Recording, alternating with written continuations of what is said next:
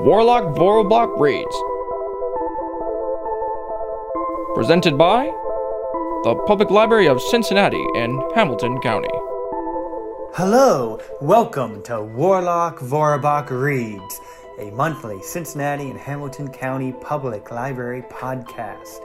This adult storytime will introduce you to some of my favorite fantastical stories that show sudden shivers down your spine, surreptitiously raising the hair on the back of your neck, and other unearthly delights. Oh, this heat and humidity has got me itching to check out a Southern Gothic tale. Luckily, I have Cincinnati-based local author Joni Lacey and her novel Hollister House, Legend of the Banyan Tree, to hit that sweet spot. So put on your sun hat, relax on your veranda, and enjoy 2 short chapters from Hollister House, Legend of the Banyan Tree. Chapter 1, Back to the Garden, Southern Mississippi, 1999. We are stardust, we are golden, we are billion-year-old carbon, and we got to get ourselves back to the garden. The classic rock station cut through the high whistle of the wind, whipping Eve Hollister's hair against her cheeks as the Chevy pickup truck sped down I-55. God, she loved that Joni Mitchell lyric. It brought back so many memories. Some good, some not so good, of nights on stage playing her violin, covering top 40 hits. Eve yanked her silver gray hair back out of her face for the 100th time and cursed herself for not having an automobile with air conditioning. She had only been on the road 30 minutes, and she was already clammy and wishing she had worn her sundress instead of the jeans.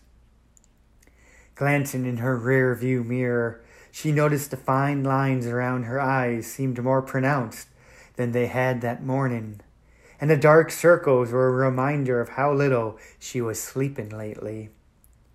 With another glance in the mirror, the skyline of Jackson, Mississippi faded and finally disappeared.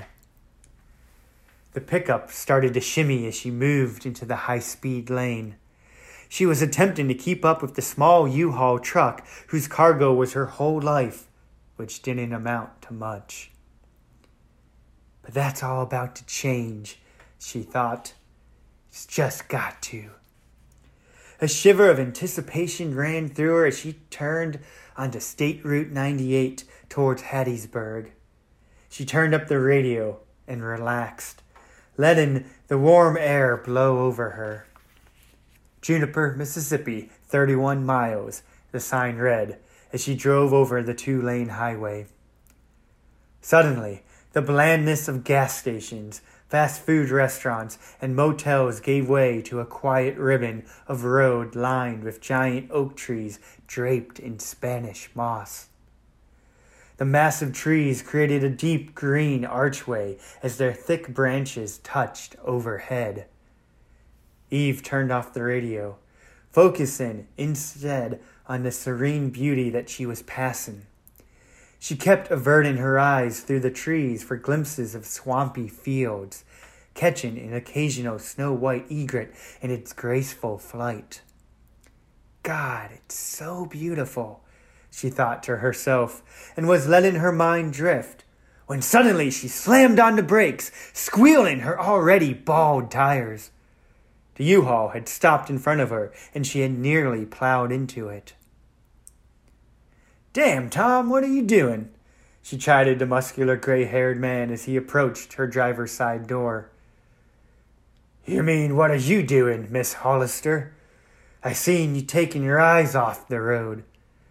But listen, I stopped here because we're here. The next turn gets us right into Juniper, so why don't you take the lead? I don't know where the house is." "Okay, I'll swing round you." Looking again at the directions, Eve pulled the Chevy truck in front and led the way into the small city that was to become her home. Juniper, which was a picturesque antebellum town, and Eve found herself softly lulled by its tranquil, tree-lined streets. It was so much like she had imagined it. Oh my God, I'm really here. I'm really doing this. Suddenly, her mouth was uncomfortably dry as nervous anticipation made the heat rise to her face in a hot flash. She wiped the sweat from her forehead with the back of her hand and took a deep swallow from a bottle wrapped in a brown paper bag on the front seat. Slowing her speed, she stared at the street signs until she came to Mandalay.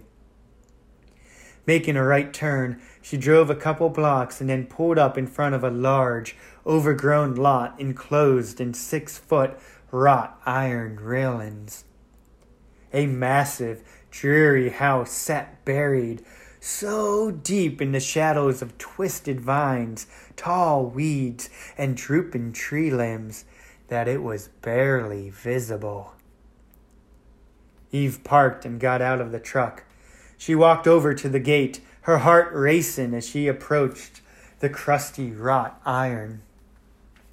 Putting both hands on the railing, she pulled her face close and peered at the infamous boyhood home of her father. The decaying Victorian sat far back from the street, fronted by an expansive shaded yard, overgrown and tangled in winding wisteria and untamed shrubbery.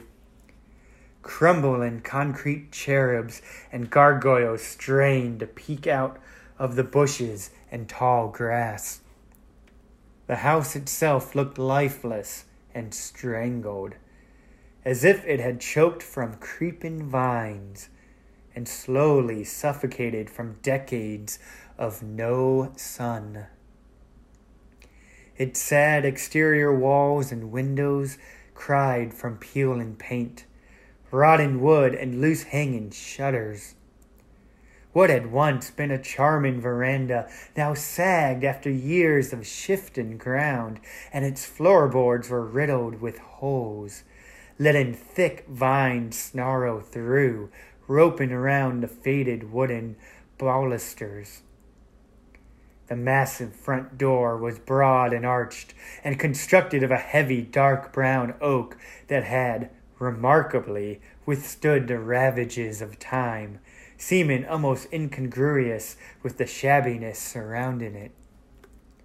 Cracked stone steps led off the veranda to a long, uneven walkway lined with tall, misshapen evergreen bushes. At the end of the walkway crouched 2 weather-beaten lions on battered haunches, wearily guarding the house atop concrete pedestals on either side of the rusted entrance gate. A great banyan tree in the front side yard completed the grisly motif, its monstrous limbs dipping and then rising again out of the ground, creating ominous serpent-like tendrils. "So, Miss Hollister, you want me to start unloading the truck?" Tom's gruff voice brought Eve back, and she forced herself to turn away from the gate. "You know what, Tom? It's getting pretty late. Why don't we call it a night and get started first thing tomorrow? Dad told me there's a hotel right in the heart of town. Here, you go have a nice dinner in a room on me. And quit calling me Miss Hollister. It sounds like you're talking to my mother." Eve handed Tom a $100 bill. Tom smiled. "Well, I'm an employee, you know. But come on, Evie. You can't stay in this old place tonight by yourself. You come into town with me, and then we'll come back in the morning and unload your stuff, if you're still set on moving in." Tom's suggestion was more of a plea as he looked at the uninviting sight beyond the gate. Eve grinned at the childhood friend her father had hired to move her from Jackson. Look, Tommy, you know Evie here does just fine in strange and exotic situations. Tom looked past her at the Jim Beam label sticking out of the brown bag sitting on the passenger seat. Eve saw the disappointed look on his face. Then her eyes met his, and she knew he understood. Okay, but not a word to your old man about this. I'm supposed to be looking out for you. It's a deal. Besides, we're not in Jackson now. If I get the jitters, I'll come right over to the hotel. I promise. Well, that's all fine and good. But what about some dinner? You gotta eat, Evie. Hey, I got that covered too. I've got a bucket of chicken and a side of coleslaw in the truck. Honestly, Tom, go ahead, and I'll see you first thing in the morning. Just follow Mandalay back to Main Street and head to the right. The Drake Hotel sits right in the center of town. She didn't wait on a response, but just kissed Tom on the cheek and grabbed her canvas backpack out of her pickup. Tom shrugged his shoulders and got behind the wheel of his truck. He knew Eve well enough not to argue with her. Waving as the U-Haul pulled off, Eve threw her bag over her shoulder, pushed the creaking gate open, and headed cautiously down the walkway to the house she had heard about all her life. She dodged the heaviest limbs, using her right hand to keep the brush out of her eyes as she made her way to the front door. Her father had told her she didn't need a key. He had never locked up the house, and, sure enough, there was no evidence of anyone having recently crossed its threshold. Eve pushed with her shoulder as hard as she could, 3 times trying to budge the door. On the 4th try, the heavy door finally swung open, causing her to lose her balance as she nearly fell into the huge entrance hall. Her bag created a resounding echo as she dropped it and then stood, staring at the canvas space. Her eyes traveled eagerly everywhere, and looking up, she was immediately fascinated with the large chandelier hanging from the ceiling. It was veiled in layers of spongy cobwebs, giving it the appearance of a crystal cocoon. To the right of the chandelier, a long, winding staircase seemed to disappear from sight altogether as it curved and stretched into the darkness. The house smelled of mildew, and the dank air was heavy and oppressive. A faint whooshing sound, like a distant wind blowing through the rafters, lay on top of an eerie silence, and fluttering noises came now and then from the deepest shadows. Out of nowhere, manic flapping wings buzzed by Eve's ear as a small bat flew past her up the staircase and nearly got tangled in her hair. Repulsed, Eve frantically waved her hand around her head, rubbing her ear roughly. Suddenly, the stale air became colder, blowing an icy chill over her body.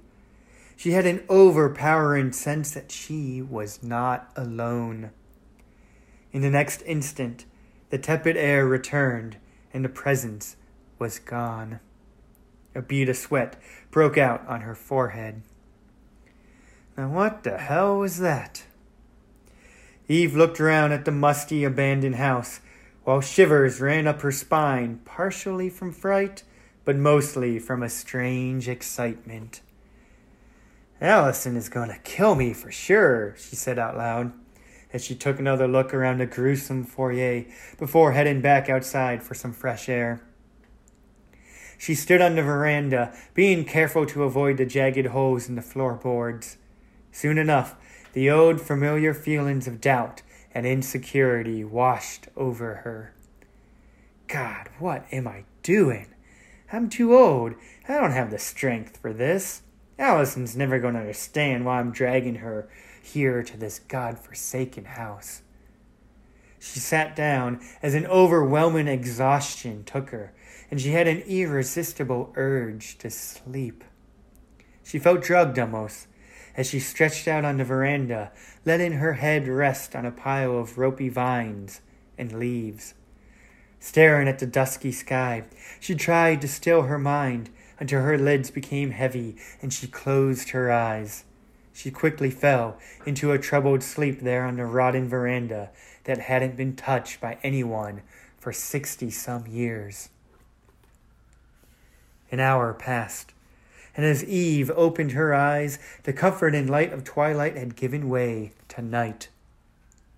Her body was stiff and achy from lying on the damp, rotting boards. She struggled to her feet and stretched, twisting a couple of times in an attempt to loosen her cramped back muscles. Rubbing her tired eyes, she gazed upward. Here in this small town, the sky seemed so close, larger somehow, and the stars clustered in brilliant formations of cut diamonds. She breathed deeply for the first time, noticing how the air was fresh and fragrant with honeysuckle and magnolias. Feeling her strength renewed, Eve decided to walk over to the banyan tree.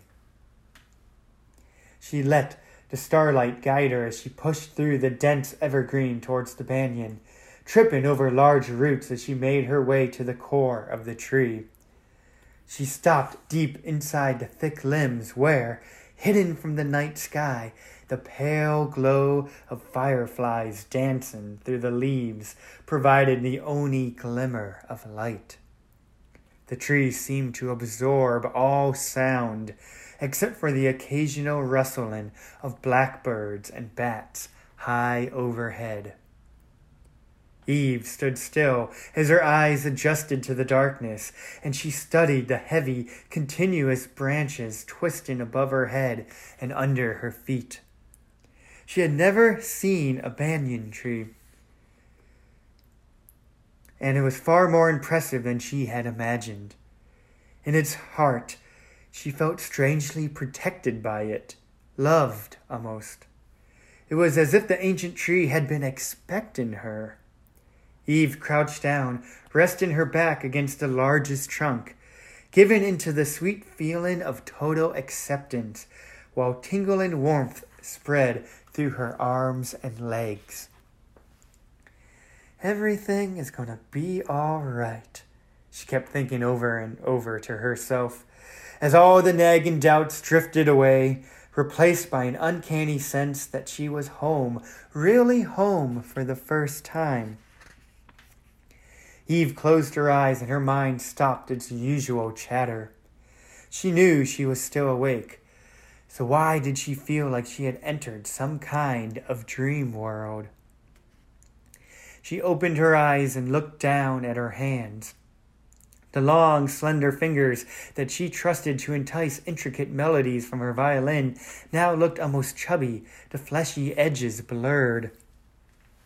Her reality had shifted somehow. Eve cocked her head to listen to the rustle of the branches overhead that were changing in tone and intensity. Her musician's trained ears picked up a slight melody.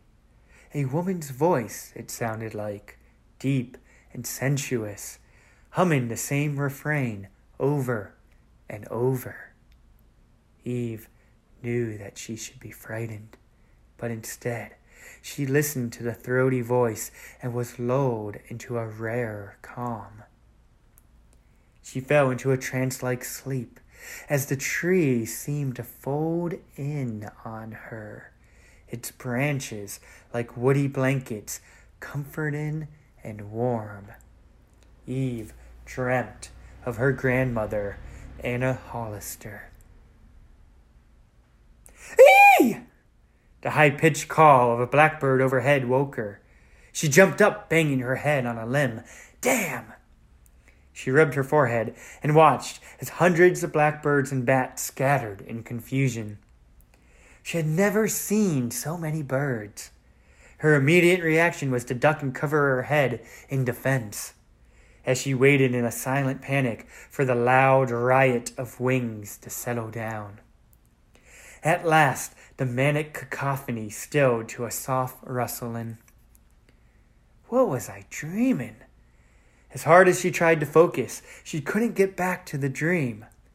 Brushing off the back of her jeans, she looked around her at the innocuous tangle of wood. She sensed that the banyan tree had opened up somehow, as though a spell had been broken. Aware of being unusually relaxed and calm, Eve felt like she had been hypnotized and then snapped back by the blackbird's call. She looked behind her at the snaky root where she had been sitting and wondered at how much time had passed. Shaking out her arms and legs, she ran her fingers through her hair and made her way carefully back to where her truck was parked. Eve climbed into the driver's seat of her old Chevy and munched on the cold chicken her parents had insisted she bring, just like she was a kid going off to school. It made her smile, thinking of the worried look on Ellen and John Hollister's faces as they helped their only daughter pack up her truck for her crazy move to Juniper. Well, God love 'em, at least somebody cares. Looking out through her bug-stained windshield, she took notice of Mandalay Street for the first time. It was wide and lined with large oak trees, and the houses were mostly colonial style, fronted by large shaded yards. It was a lovely street, and so quiet. Eve wasn't used to quiet, and for a moment she wondered what her neighbors would be like. Looks pretty conservative, she mused as she ate a spoonful of lukewarm coleslaw. She considered just stretching out on the front seat to sleep, but looking again at the house, she decided she would brave her first night inside. She was so exhausted, and any kind of bed would be better than the truck.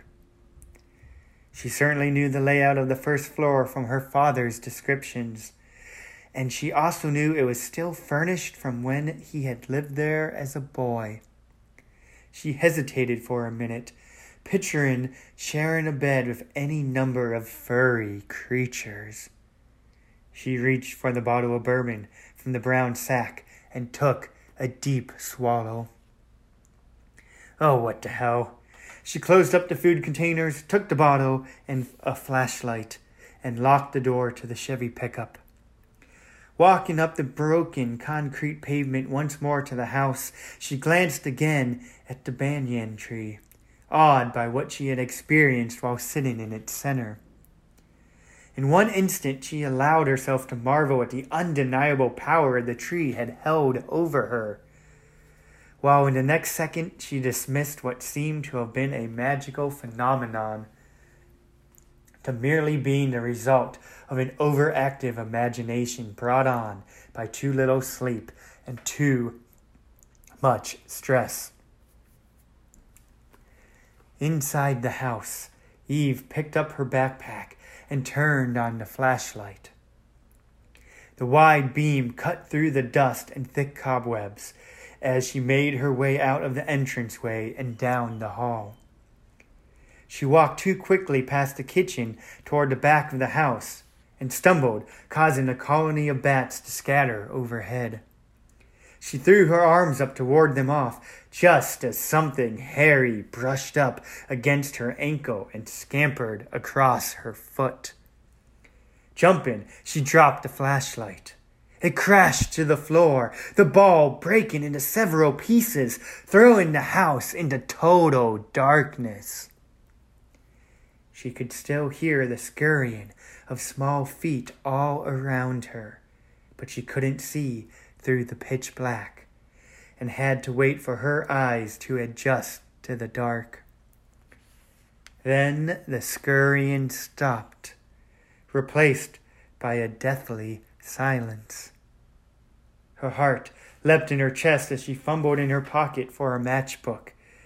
She tried to light the matches over and over, but her hands were shaking too much, and she kept dropping them.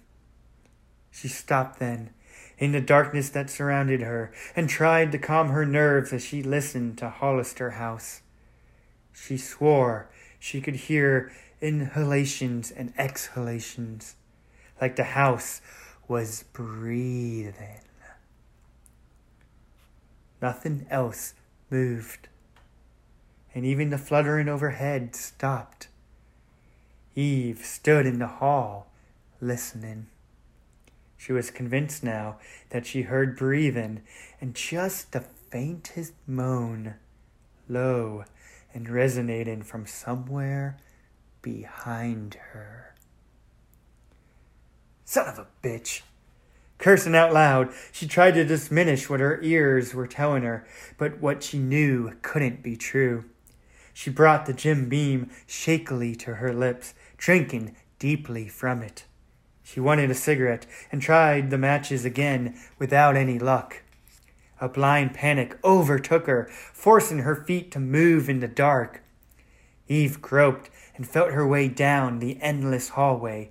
Finally, she knew she was standing in the doorway of the room that would be hers, her grandmother's room. Moonlight leaked through grimy French doors, and she could just barely make out the overgrown courtyard through the filthy glass. She took another drink of the Kentucky bourbon and felt her body relax. But in the next instant, Eve's head started spinning, and it took all her strength to make it to the bed. She lay back on the musty mattress, and her skin grew clammy against the dampness of the old, worn sheets and quilt where her grandmother had slept. Eve was overcome then with a grievous sorrow and a profound sense of loneliness. Grandma Anna, it's you, isn't it? I'm feeling you. She mumbled the words as she blessedly passed out. Now I'm going to skip ahead to chapter 6 here to introduce you to some of the other characters in this novel. Chapter 6, Joey and Mary. The June morning was already hot, with shimmering heat waves snaking out of the burning pavement, as Mary Patterson stared sleepily out her living room window at the unexpected activity across the street. In all her years of living on Mandalay, no one had ever occupied the old Victorian. It had always been an eyesore, but she had grown used to it. Her son Joey and his friends loved the banyan tree, but now she assured them that they would have to give up their frequent visits to it, at least until they got to know the new neighbors. I wonder if there'll be any kids. She spoke quietly under her breath as a strange melancholy swept over her, and her mind began to drift back to the first moment she had laid eyes on the infamous Hollister house. Mary's thoughts were quickly interrupted by the odor of burning bacon. She got to the kitchen in time to save a few crumbled pieces from the blackened skillet, and then added more grease to fry the eggs, while the persistent memories came flooding back. As a young bride, being carried across the threshold all those many years ago, she thought her house was the most perfect place in all the world. And then she saw the blighted Victorian for the first time from an upstairs window. It had frightened her, and she had doubts about living across the street from such a decrepit place. Her husband James had assured her that she would grow used to the old mansion, and soon come to love looking at the banyan tree every day. He had been right about that. He had been right about so many things. Mary's eyes began to sting with fresh tears as she thought about James's smile. She still missed him so much. The radio announcer's upbeat voice broke through her reverie, announcing the time and forecasting above normal temperatures with 90% humidity. Lord, what has come over me this morning? She quickly chastised herself for her maudlin mood. Wiping her eyes before going to the bottom of the stairs, she yelled, "Joey, are you up? Breakfast is almost ready." Upstairs, Joey Patterson had awakened to the sound of men's voices across the street before hearing his mother. He opened his eyes, blinking rapidly, while his pupils adjusted to the yellow sunlight pouring in through his bedroom window. Then the spasm hit him. He clutched tightly at his stomach in a feeble effort to squeeze out the pain. It was bad this morning. It was like there was something inside him gnawing, trying to chew its way out. He rose slowly as the first waves of nausea hit. Racing to the bathroom, he made it just in time to fill the toilet with a cupful of bile.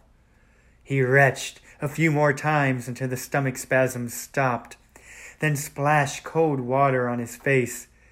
For a brief moment he felt relief before the pain again took the place of the nausea. He stood and stared at his drawn 13-year-old face in the mirror and thought the dark circles under his eyes were deeper. His mother would be worried.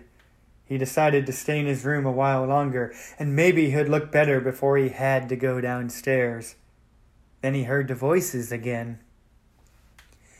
Joey went to his window and watched, dumbfounded, as two hulking men unloaded ladders from a large box truck into the old house across the street. "Shortstop, come here, buddy. What do you think about this?" The cat eagerly jumped up on the windowsill, purring contentedly as Joey stroked his silky black fur. "Something's actually going on at the Monster House." Joey barely spoke above a whisper as his cat nuzzled the palm of his hand, and he stared in disbelief out the window. The old place had been empty as long as Joey could remember. He had always wondered about it, so dark and daunting, sitting there year after year, neglected. He had envisioned all manner of gruesome creatures living a ghostly existence behind its foreboding walls. Even now, looking at the castle-like spiraling turrets piercing the morning sky, the place gave him inexplicable chills. Its gloomy facade had frightened him to the point he came to think of it as a monster's house. Each night, before Joey turned out his light, he would stare from his bedroom window at the sinister silhouette of the house against the moving sky. Then he would run to his bed and pull the covers up to his chin, breathlessly chanting, "Monsters here or monsters there, not to worry, not to care. Monsters here or monsters there, I'm safe from monsters everywhere." Then he could sleep. But that was before the pain. Now he sometimes chanted his prayer, but it didn't really matter. The pain was worse than the monsters in the old house. The pain was all he could think about. At the age of 11, a chronic stomachache had led to the discovery of malignant tumors in Joey's abdomen. Even after undergoing painful surgery and weeks of follow-up chemotherapy treatments, he wasn't cured. The tumors kept coming back. Some days he felt fairly good, but on the bad days he was forced to rely on strong pain pills. "Come on, Joey, son. Your breakfast is getting cold. I'll be late for work." His mother's voice sounded tired as she called up to him. Joey pinched at his cheeks to give himself some color. He had done all he could to look less pale, but as he dressed, it seemed his clothes were 2 sizes larger, and he knew that he was losing weight much too quickly. Joey made his way downstairs, then down the hall to the kitchen to find his mother standing over the stove. He sat at the table as she turned around to dish out the eggs. "I'm sorry about the bacon, sweetheart." Mary managed to smile before looking up at Joey. "Dear God, Joey, are you all right, son? Did you have a bad night? Should I call Dr. Allen?" Mary's smile had changed to the frightening expression that always made the worry lines on her face stand out. "No, Mom, I'm fine, really. I just didn't sleep very well. I promise I'm fine. Hey, those eggs sure look great." Mary breathed a sigh of relief as she looked deeply into her son's eyes and then served him his breakfast. "Joey, did you see how someone is working on the old Hollister place? I can't believe it after all these years. I hope they'll be a good sort." She glanced down at her watch. "Lord, I have to run. I'm so late this morning. Why don't you go back to bed and rest for a spell? You can always call me at work if you need me, or there are the Rawleys next door. You hear me, son?" Mary was gulping down the last of her eggs, and Joey just smiled acknowledgments to everything she said as she jumped up to clear the table. "Don't worry about the dishes, Mom. You know I'll take care of it." Mary stopped and took his face in her hands and stared into his eyes. "I love you so much. No mother has ever been so blessed." She kissed him on the cheek and then grabbed her purse, shouting orders as she headed for the front door. He knew, of course, to get the mail and feed Shortstop, and that was about all he had to do. Mary drove away, and Joey dumped his uneaten breakfast into the garbage disposal before heading out to his front yard to watch the workers across the street. He couldn't imagine a more exciting thing happening in the neighborhood. The old Hollister place. He had never heard that name before. To him and his friends, it had always just been the Monster House. Shortstop purred loudly as he bolted past Joey onto the front stoop and out into the grass. As Joey joined him and plopped down on the lawn, he could see that every other kid in the neighborhood had the same idea. His friends were all out in their yards, staring across the street. They waved to each other, and pretty soon all clambered together by Joey for a closer view. Roxanne and Sarah Raleigh, the girls from next door, were the first to come over, followed by their brother Sam. Then the Calhoun twins, Tess and Thea, from 3 houses down, and finally the Vanelli brothers. Tony and Sal Vanelli were the biggest boys on the street. Their dad was Italian, but their mother was all Mississippi, born and bred. They ate pasta for dinner and homemade grits for breakfast. Tony liked to think of himself as the neighborhood tough guy, but he didn't really fool anybody. "So, Joey, what's up with the Monster House already? Do you know these people or what?" He took a wide stance and crossed his arms. Joey stood up and brushed the grass off of his jeans. "No, Tony, I've just been sitting here gawking at 'em the same as you." Tony grunted. 2 men came out to the truck, loaded their dollies into the back, and got in the front seat ready to drive off. Just then a tall, white-haired woman came running down the long walkway from the house, waving something in the air. She talked to the workers through the passenger side window, and then they pulled away. She remained for a moment, shading her eyes from the sun, watching them drive off. Just as she was about to go back to the old house, she caught sight of the teenagers across the street, silent, not moving, just staring. Everybody's eyes locked for what seemed to be an eternity when the woman suddenly directed her gaze towards Joey and winked at him. She appeared to be smiling to herself as she walked over to examine the cracked head of one of the lions flanking the walkway. They watched as the woman ran her hand reverently over the weather-beaten sculpture, methodically feeling its features. Then she stepped over to the wrought iron gate and swung it gently back and forth, watching it as it rattled on its rusty hinges. "That's one freaky lady," Tony spoke barely above a whisper. Then he clapped his hands together and turned to Joey, grinning slyly. "But I think she likes you, little dude. Anyway, we gotta split, but we'll catch you later." Tony dismissed himself and Sal with a high five to Joey, and the Raleighs and the Calhoun twins followed as they all wandered back to their houses, leaving Joey alone with his curiosity. In that instant, the woman looked back at the thin boy across the street, and for a moment just stood, watching him, watching her. Then she smiled a wider smile, shrugged her shoulders, and turned back toward the house. The bangles on her arms jingled musically as she walked, and a long silver-white braid, wrapped with colorful elastic bands, swayed rhythmically down the back of her purple summer dress. She doesn't look so scary, thought Joey, before he turned to go back into the house to rest for a while. Thank you, Cincinnati, Hamilton County, and beyond. And I especially want to give a thank you to Joni Lacey for letting me read from her self-published novel. Thank you again. This has been, a Cincinnati, Hamilton County Public Library podcast, Warlock Vorabach Reads, which specializes in adult story times, usually with a supernatural twist. So please subscribe to the podcast to hear a new story every month. Share it with your friends and family and co-workers.